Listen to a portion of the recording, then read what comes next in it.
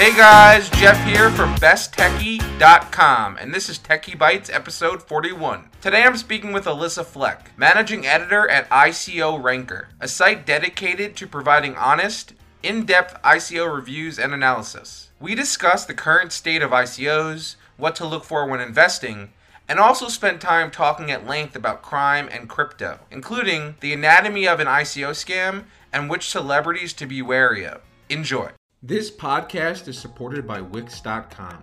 With Wix, you can create your own professional website. Choose a template you love or start from scratch, drag and drop to customize anything, and use advanced design features like video backgrounds and image galleries. You can even add professional business solutions like an online store, booking system, or blog. I've personally tested and reviewed Wix on Best Techie and can say without a doubt that Wix is extremely easy to use and a great choice for both novice and advanced users. So go ahead, try it yourself. Go to Wix.com and create your own website today. That's Wix, Wix.com. I'm here with Alyssa Fleck, the managing editor at ICO Ranker, a leading ICO blockchain crypto website. They rank all different kinds of ICOs. If you're looking to get into investing in them, you got to check out ICO Ranker. Alyssa, welcome. Thanks for being here. You're actually the first. I just want to note this. You're the first person that we've had in studio for the podcast. Wow, that's so exciting, Jeff. It is exciting. Thank you for having me. Thanks for being here. So I always throw out this question because I think it's important to start with, giving the audience an understanding of who you are and what you do. So aside from, you're managing editor at ICO Ranker, but explain what that is on a day-to-day basis and a little bit about yourself and how you got into this. So I'm an investigative reporter by trade, and I've written about all sorts of things over the years, and I used to write a lot about pharma, and I was sort of on the financial side of that, and I've always had an interest in financial writing. So I was brought on board at ICO Ranker by another journalist who acquired this website and really wanted to sort of build out the news section and sort of give this website, a little bit more integrity and a little bit more dimension, rather than have it just be a website that strictly ranks, ICOs or STOs or blockchain projects. So the idea was really to give it a little bit more of a newsy feel and, just have a little bit more going on. So I was brought on to help sort of develop the news side. So on a daily basis, we have a really small team right now. So on a daily basis, I'm doing a lot of just, businessy, website development and, sort of all aspects of all aspects of the website. But really, I'm primarily writing news, managing freelancers, finding freelancers, giving them assignments, and also I'm writing reviews of ICOs and blockchain projects and STOs, and managing the social media, that sort of thing. Gotcha. So tell me a little. Who's the publisher of the site? Who's the guy who bought it? Tell me a little bit about his background and why he decided to buy this website in the first place. Yeah. Well, so just to back up a little bit, so ICO Ranker was acquired by a publicly traded company that's based in Canada called 360 Blockchain. And 360 Blockchain is a company that invests in blockchain technology. And he's, my boss is an executive on the board there. And they acquire websites to add to their portfolio that are in the vein of what they're doing. And so one of the websites they acquired was ICO Ranker, and it was a very profitable website when they bought it. It was really there when ICOs were a really big deal, in 2017. Right, 2017. Yeah. So, it was hugely profitable, but it was also, it was run by a couple guys, and it was really a sort of pay-to-play kind of thing. Kind of a seedy, Right. So it's so companies would pay a certain fee and have their ICO ranked more highly, and which is not great for someone who's looking to invest in an ICO. They want a more kind of impartial, non-biased kind of review on a company that they're doing research on, that they may invest in. Right, and there's so many ICOs out there, and so it was not a super honest project, and so one of the websites that they acquired at 360 blockchain was ICO Ranker, and my now boss at ICO Ranker sort of took over that project, and his background is in journalism, so he's been written for the New York Times, New York Magazine. He's written all over the place, and he's also has a huge interest in crypto. So he wanted to kind of merge those interests and have this website where it's really about crypto and it's about blockchain, but he's bringing in the journalism side and also just the adding a little more integrity and really looking at ICOs in a way that benefits investors rather than is just like about making a quick buck. Thus, where you come in, right? So you've been a journalist for a while. You mentioned you did a lot of investigative work on the financial side of things.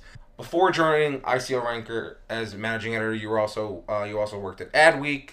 How did you get into journalism in the first place? Like what tickled your fancy in terms of like wanting to be a journalist and report on different types of things, especially investigative journalism, which is kind of like a whole different kind of beast in journalism, I feel like.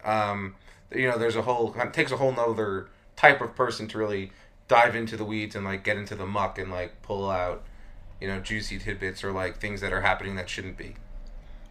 So I've always wanted to be a writer in some form or another, as long as I could remember. And I was an English major in college, and then I ended up going to grad school and getting an MFA in creative writing and actually specializing in poetry, which was interesting. And I don't know that I had a long-term plan with that, but poetry, all of these things are really unrelated. Poetry is just a different kind of storytelling. So it's, it was always storytelling and writing and, sort of like solving puzzles in a way. I feel like a lot of what I do is sort of,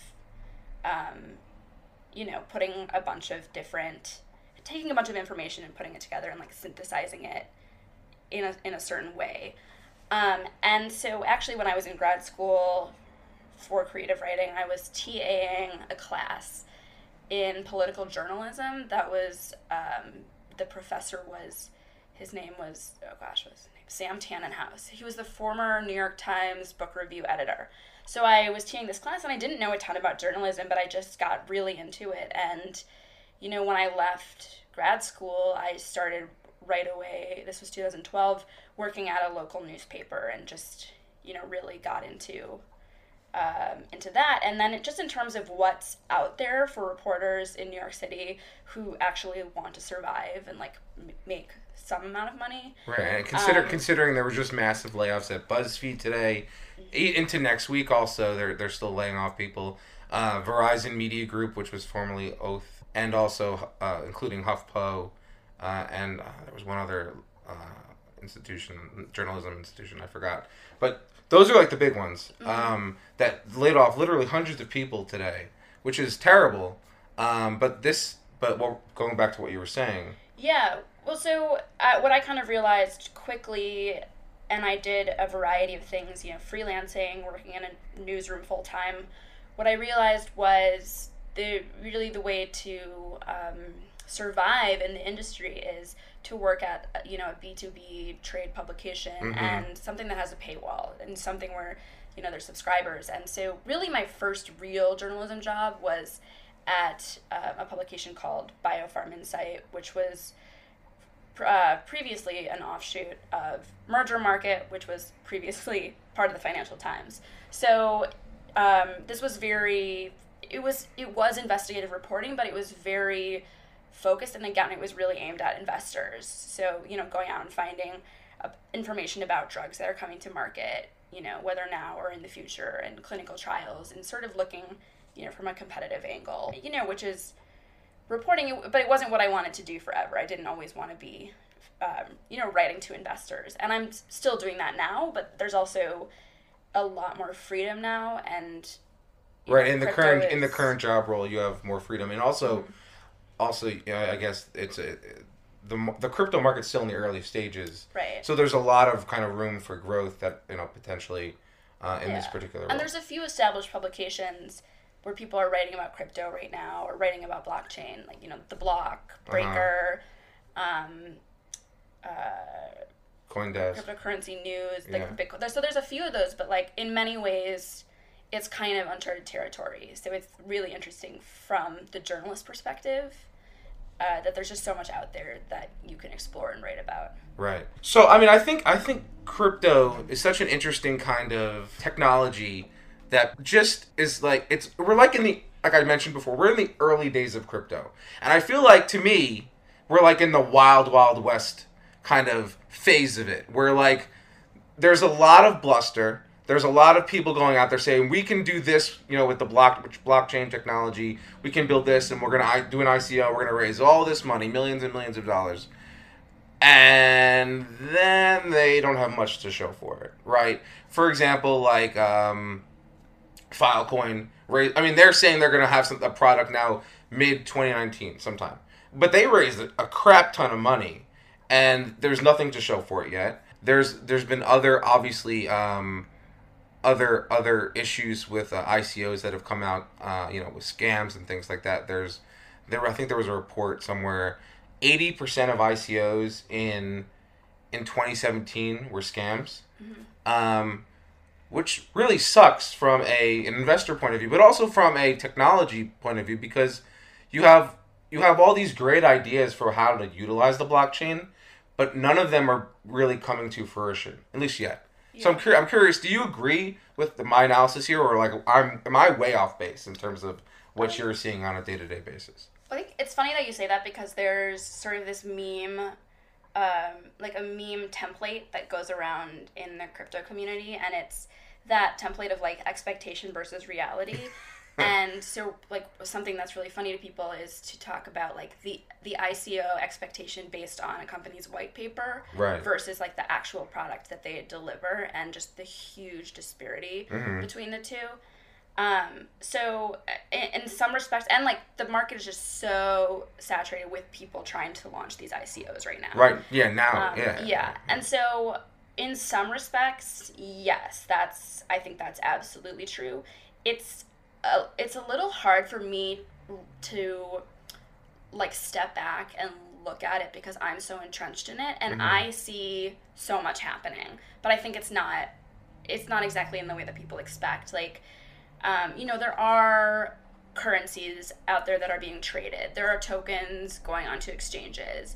There are decentralized platforms that exist, and and there's major companies, huge banks talking about getting into crypto, and there's so much, in terms of like the SEC, there's, all these people looking at legislation around this. So it's definitely here, and, it's coming, but in terms of like, people are really looking for a tangible product to be like, this is the blockchain, that's not really what it is. Right. So, I think it's not there yet, but I think the problem is, if you think about it, let's just look at the stats that I just laid out before. 80% of all ICOs in 2017 were scams, according to this report. That means 20% are legit.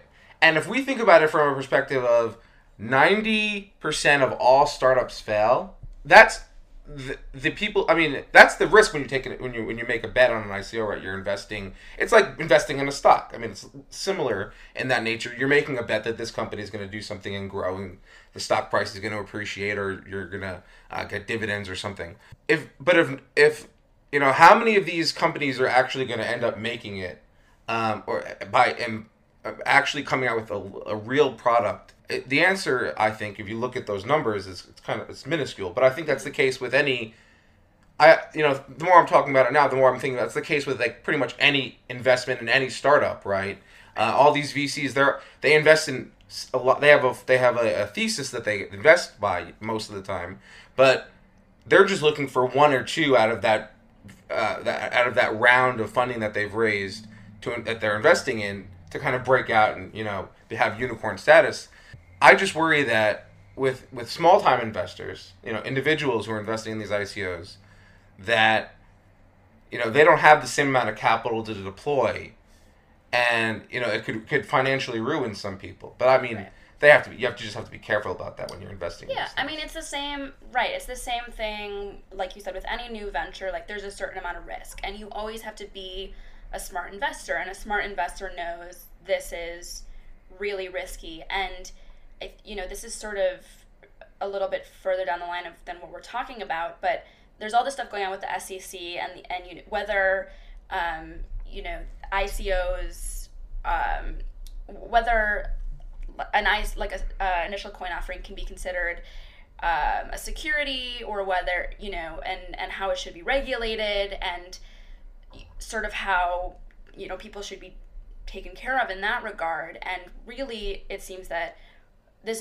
we're all moving toward security token offerings. So basically, the idea that these would be able to be things that would be a lot more regulated and would be considered securities. And, there's obviously a lot of contention about that. Right, because if you could at least, wean out all of these scams, make it much harder to scam people, then I feel like then people who are investing have a much higher likelihood already of seeing success. I mean, just because that's because you're taking out the possibility that they're investing in a scam. Just by removing that element of it, you're already improving the odds of kind of seeing some kind of benefit. Well, and just by adding in regulation, you're taking away the risk. But also, on the you're talking about smaller investors, non-institutional investors who maybe just want to put in, they want to invest in this technology, but they don't want to be screwed over, and they don't really know what's going on. I mean, in that regard, the security token offering is might be a better route, because it is better regulated, and also it gives people an opportunity to maybe get in on something they otherwise wouldn't be able to afford. Mm-hmm. Like investing in real estate where it's sort of broken down, and they don't, they can just invest in part of it, and so there the crypto sort of stands in for this other security. So in a lot of regards, that could be, a really good investment. So, when you're looking to, potentially invest, you've obviously read countless white papers at this point. What should someone be looking for? Like, what screams like this is not a good idea to invest in, and what also is like, oh, this is a unique kind of value proposition that may be worth investing in. Yeah, well, I think to start with, having a white paper in the first place, and that seems kind of like a ridiculous thing to say, but, a lot of projects don't have a white paper, or they refer to a white paper, but it's always, they're always tinkering with it, and so it's not, like, the white paper needs to be the first thing, and it needs to really be backed up. So, the first thing is a white paper, and, like, the white paper just, you start reading it, it should be, like, coherent. Mm-hmm. And probably have sources to back up their claims, right? Yeah. If they say 80% of the world is going to need this by 2030, right, then have a couple studies to back that up. Right, and also white papers can be super generic, so it shouldn't, a white paper could look really good, but you go and you read it and you're like, this doesn't necessarily apply. Like, they'll often put in mathematical equations to make it look sort of complicated, to describe how this works on the blockchain, and like this and that, and algorithms, and it's like that can look really smart, but it also can be just super generic information that they literally copy and pasted from somewhere else. So it really needs to be, all the language and everything needs to be really specific to the project that they're referring to. I think a roadmap that makes sense and sort of has all the information, but in terms of the timeline makes a lot of sense, is another thing you want to look at. Like, is this feasible to do in this? And I think that's where it comes in. As an individual investor, you need to have some kind of expertise or knowledge about the space that this company is going to be operating in, right, in order to make an informed, well-informed decision. Because if you, like you're saying, looking at the roadmap or the timeline, if you don't know anything about this space that they're going to be operating, then you have no way of kind of judging that, right? Right, and that sort of brings me to another important thing, which is the team. And the team is usually you can see who the team is in the white paper, and you want you don't want to look at the team and have it be 10 people with qualifications you've never heard of. And I mean, now there's a way to really dig into people's professional history. You should be able to find people. I mean, I don't love LinkedIn, so it's sort of unfortunate to have to say this, but in this space, everyone has a LinkedIn, and you should be able to go back and look at their job history, and that they've had relevant work, and also that there's people on the team for all different aspects. There's like a developer, and there's this and that, and it's because a lot of these projects you see, and it's just like 5 people, and you have no idea what their history is, right. And they're just so being able to, someone who has a reputation to uphold, I think is a really important thing to look at. And the next thing we're going to talk about, which which is going to be, crime and crypto, which is something that I know you have a real interest and passion for crime. Both of us could sit here and watch Investigation Discovery all day. And I think in the crypto world, there's obviously, we talked about scams, but there's also real crimes being committed in addition to these scams. And one of the things that I've noticed, and I know you've written about this a bit, I believe with when you wrote about that box of data on the ICO Ranker website, one of the things, they were using pictures and people's names that work other places that have nothing to do with box of data, the ICO company. Tell us a little bit about that. Like, how? I guess that kind of goes to what you were saying, where you have to be careful with what when you're doing these investments, but also looking at the team. I think doing a reverse image search on people's pictures on these ICO websites should be number one for many people. Anyone who's on the team, reverse image search them and see if they come up on LinkedIn or somewhere else. Yeah, or even reach out to them. Like, yeah. It doesn't, like, some of it is so simple, and it really doesn't have to be anything crazy. Because with box of data, and people can read about the scam on our website and sort of what we did to figure out that it was a scam. But with that, I mean, it really looked legit because they really capitalized on people not really knowing what's going on, in the space. And so they really took advantage of that because they really just took all the information that another company put out there, changed the name, and directed people to their own token sales. So, and even the people that they selected on their team, one of them worked for like Box or something. Right. So like it seemed like, oh, maybe they're related. Yeah, and that's really sneaky. Right. So they're all sort of adjacent seeming. And when I was looking into this and thinking like this doesn't really add up, I was looking at these people on LinkedIn, and then I was reaching out to them and saying, hey, your image is attached to this project. Like, are you a part of this project? And the interesting thing is people are so used to being spammed constantly on LinkedIn now that people thought I was spamming them. Like, they wouldn't respond, or they'd be, they'd think that I was running some kind of scam, and I was just, trying to tell them, hey, this isn't. Hey, just so you know, you're being. But I don't your picture and name are being associated with something. Everyone out there is trying to gain something. So I think people are not used to a journalist being like, hey, I uncovered this scam, and I want to, people are really skeptical of that. I also think, in addition to the team, I would throw out there, look at the advisors and the already existing investors, and make sure, and oftentimes, a lot of these investors who invest in these crypto companies will list every single one on their LinkedIn. So if they're not listing this particular one, that's a red flag. Yeah. Another thing is to just look at websites like ours, ICO Ranker. Right. But there's a number of websites out there, so, make sure, because, another big name in the space is ICO Bench. ICO Bench has scams up on its website, so you don't just go to one ranking site. Make sure you can find it on a few sites that are, not also right, scams. Right. and probably, as is the case when you're shopping for something online, you do comparison shopping, right? Everyone does that now because it's so easy to do.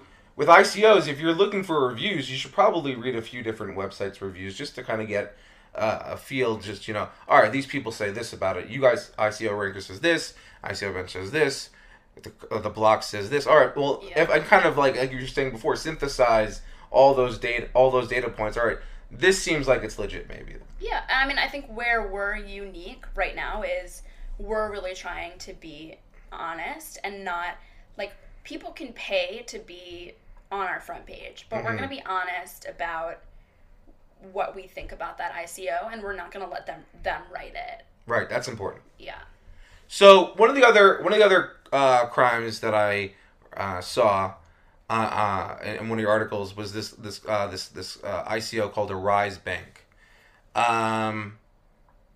which was kind of a different kind of scam. Kind of walk us through what happened with that, let's start with that. Walk us through what happened with this scam. Yeah, well, so with Arise Bank, and there's so many different small variants to this stuff that's going on in general, and I think there's people purposefully running fraudulent ICOs, and I think there's people who just kind of got in over their head, and that's not necessarily what happened here. But basically, this was a situation where two men founded this company, and they launched this ICO, and essentially they just really overpromised what they had, what the they classic had to show overpromise, for it. underdeliver. Right, which was they really didn't have anything to show for it, and they'd alleged that they bought this bank, they had alleged that they had a deal with, I believe it was Visa, and none of that was true, and they were using those facts to raise money. Right. Yeah. And they were doing a number of legally questionable things, and ultimately, I think they also lied about how much money they'd actually raised. I'm not entirely sure what happened there. And it turned out one of them, actually has a long history of criminal conduct. So even just the amount of research to look into that person would sort of indicate to you, oh, this is kind of shady, a sketchy investment. Yeah. But so they did get in trouble for that. They ended up settling with the SEC, and I'm trying to remember exactly what the judgment was. I know that they ended up having to pay back I think it was $2.7 million, I want to say, but they said they'd raised a certain amount, they settled for a certain amount, but the reality is we don't actually know how much they raised, and that's another thing with crypto is right. It is a lot of it you can trace on this open ledger, but a lot of it you can also hide. There are ways to hide it. There's privacy coins. You can move things onto an exchange, and there's all kinds of ways. Right, which is kind of troubling in my opinion. I mean, if I started a company like these guys did, but it wasn't I didn't do an ICO. I just raised money from some way, and I put all the money in the bank, like a Bank of America or something. The feds would be able to seize that money and give it back to the investors. Mm-hmm. Whereas with crypto, what these guys did potentially, they raised a boatload of money. They claim they only raised this much, and they could have moved all the rest of the money that they raised into what you're calling privacy coins, right? Mm-hmm. Which don't have public ledgers. Right. And so theoretically, they could be like, this is how much we raised, here it is, could do jail time, come back out, and they have this nest egg. Yeah. So that's really kind of concerning and worrying. And I'm wondering if you've heard anything or you've been or read anything or about this, where will the SEC ever say if you raise money via an ICO, you cannot convert that money into a privacy coin? Is that a legitimate kind of thought process, or is that something that I think is possible? The SEC is definitely trying to do that. They're trying to put in as many regulations as possible, and that's why they're trying to, sort of come out with this language and delineate what's a security and what's not, and they would love to, I think, regulate all this stuff like fiat currency, but the question is, like, the thing is, it's not fiat currency, Mm-hmm. and it's, the question is it a good, or, but the thing is, the government doesn't control the government doesn't control the internet, and so as long as the government is trying to put down these regulations, there's going to be people out there, figuring out the next One step thing. ahead, yeah. And so That's always blockchain been one really of the can't issues. be it really can't be regulated like that. To be truly decentralized, which is the Yeah. whole point of it, it really can't be regulated in the same way. Right. Which is why a lot of these big time investors and crypto enthusiasts are all about self-regulation, right? And that's what something Facebook was recently talking about when Zuckerberg was in front of Congress. So he's all for regulation, but he's more about self-regulation as opposed. Which is a nice idea, but but in theory, it doesn't always work out that way. And as we can see, when people are sort of allowed to run rampant, like there's there are bad people in this world. There's going to be what is it called? White hat hackers. Yeah. There's going to be white hat hackers, and then there's going to be which we've seen a lot of, and it's also really hard to know people's intentions, and also all of this, so much of this is so anonymous, and when people are anonymous, they'll just look at the comment section on YouTube. When people are anonymous, they'll do all kinds of crazy things. True. I mean, like, the way I'm thinking about it, if I were to, I haven't invested in any ICOs personally, but if I were to, I would want to make sure that the people on the team, for me, it's all about the team, right? Because if they've already established a reputation, like it outside of crypto or whatever, that sends more of a signal to me that these people have more to lose. You also don't have any guarantee that they know anything about crypto. Well, let's say they've been in the technology. Let's say they worked for Google. Let's say they worked for Airbnb. Or any company that's prominent company. They have a background. Yeah. They were managing teams of people at these companies. They're not gonna stake. I would hope not. I don't think they would, but. I guess some could, but that's which is unfortunate. But the point is that they wouldn't stake their entire reputation they've built up over years. If they said, "I want to build a crypto-based company, build something on the blockchain, raise money through an ICO," if they have that pedigree, I mean, to me personally, it just seems like it stands for a lot more than random guy out of university, random woman out of university who, if you're. Go raise money through institutional investors at that point. Yeah, I mean, I agree with you, and I think that it's really smart. It definitely is really smart to look at the team. But I think another thing you have to think about is, and this is obviously a matter of opinion, but for a lot of investors in the tech space, I think they think, oh, I need to be investing in blockchain, or I need to be investing in crypto, or I look like a dinosaur. Or it's the FOMO. Right. The fear of missing out. A Luddite. Someone who's like resistant to technology. So, even if they don't necessarily want to be invested in the space, that's just the way things are moving. So, I mean, you need to do your due diligence. I think you need to look at the team, but the team shouldn't be the only thing. Like, I think one of the most important things with an ICO is, like, an ICO needs to justify itself. So, why is this something that why do they need the money? Why do they need, why do they need a token? Why can't this be, just done with what we already have? And right, that's always my question. Yeah. Why does it have to be a token?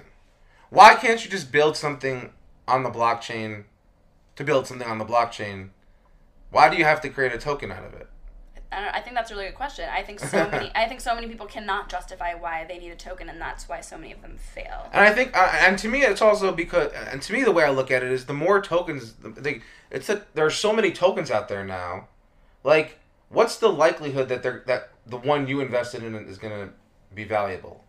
Well, it's very small, but it's also, I mean, the purpose of the token is, this is a way that people can raise the money to build something that's super risky without having to guarantee to the investors that they have any kind of stake in it. Mm-hmm. So it really is people taking a huge leap of faith with the company and saying, all right, I trust you with my money that, I'm not going to necessarily get anything back. I can participate in this ecosystem, and maybe the token will be worth something someday.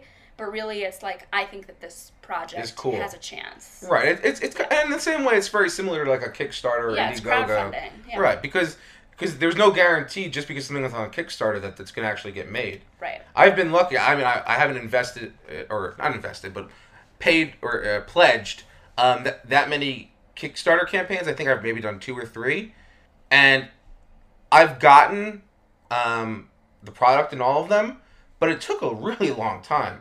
Longer than they anticipated in the Kickstarter campaign, longer than I ever anticipated. Some of them I've even forgot about, and then they just showed up one day. I was like, what is this? That's what we're seeing with the ICOs, too, is like based on the market conditions right now, everyone who had an idea to launch an ICO, everyone's pushing them back, like, into the summer of 2019. Yeah. So, I mean, I think it's absolutely like crowdfunding the way we know it now. It's the idea that this thing might fail. You definitely should not be, putting any money that you really need into, it should be very much expendable. The only difference that I can think of, and correct me if I'm wrong here, but is the only difference I can think of is that with a Kickstarter or Indiegogo, unless they meet their minimum requirement that they set on the site, they don't get the money. Right. Whereas with raising money through an ICO, basically they keep that money. I would have to check on that. I'm not sure. But there's definitely a lot of them will give the money back if they don't reach a certain threshold. And I believe it's not even giving the money back because it's held in a smart contract. Right. So okay. I think if they don't. It's like and if you're not aware what a smart contract, it's basically like holding an escrow. Yeah. So I think the majority of them will say, if we don't reach our soft cap, we'll give the money back. And then, that's another thing to look at is the token sale itself. If that's feasible, like how much, like the hard cap, the soft cap, if those seem feasible, but also the allocation, like how many tokens they're reserving for the team, how many they're willing to give away to people, and then how they want to use the money once it's raised. Like, all that is really good to look at, too. Obviously it might just sort of be right. Do they really need this much money to do X? And does the team really need, like, 20% of the shared tokens? Right. Keep in mind, most VC funds, when they raise money, they have a management fee, right, of, like, 2%, though. They take 2% off the top of just to manage the fund, and then they deploy the rest of the capital. Why should a crypto team get 20%, essentially? Right. Yeah. It seems like a lot, right?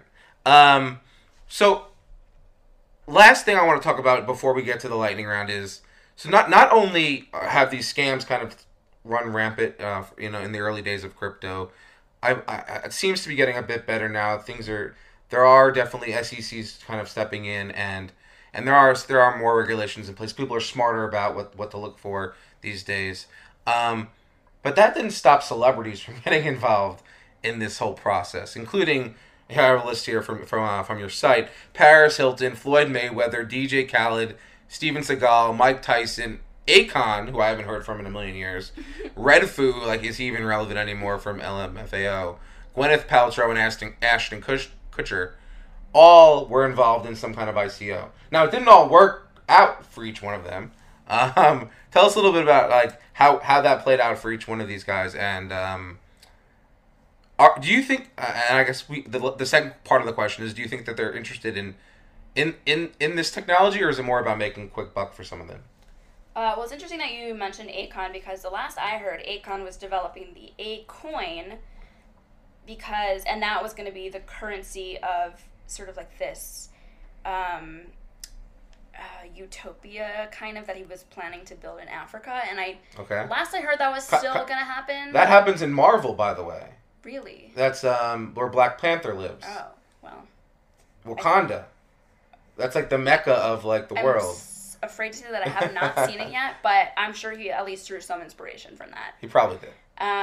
So basically, this was something that was definitely happening more in 2017, and Mayweather and DJ Khaled recently got in trouble for this because they were sort of, they came to the game sort of late, but basically what all of these celebrities were getting in trouble for is they were, at least Paris Hilton and same with Floyd Mayweather and DJ Khaled, is they were endorsing an ICO but not disclosing that they were getting paid to do it. So that was the problem there. And, that's certainly a problem. Right, and they ended up, getting fined for that, and something like, you're not allowed to endorse anything or be involved with securities for X amount of time.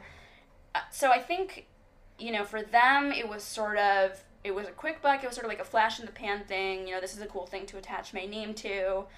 And, the SEC really, showed them what's up.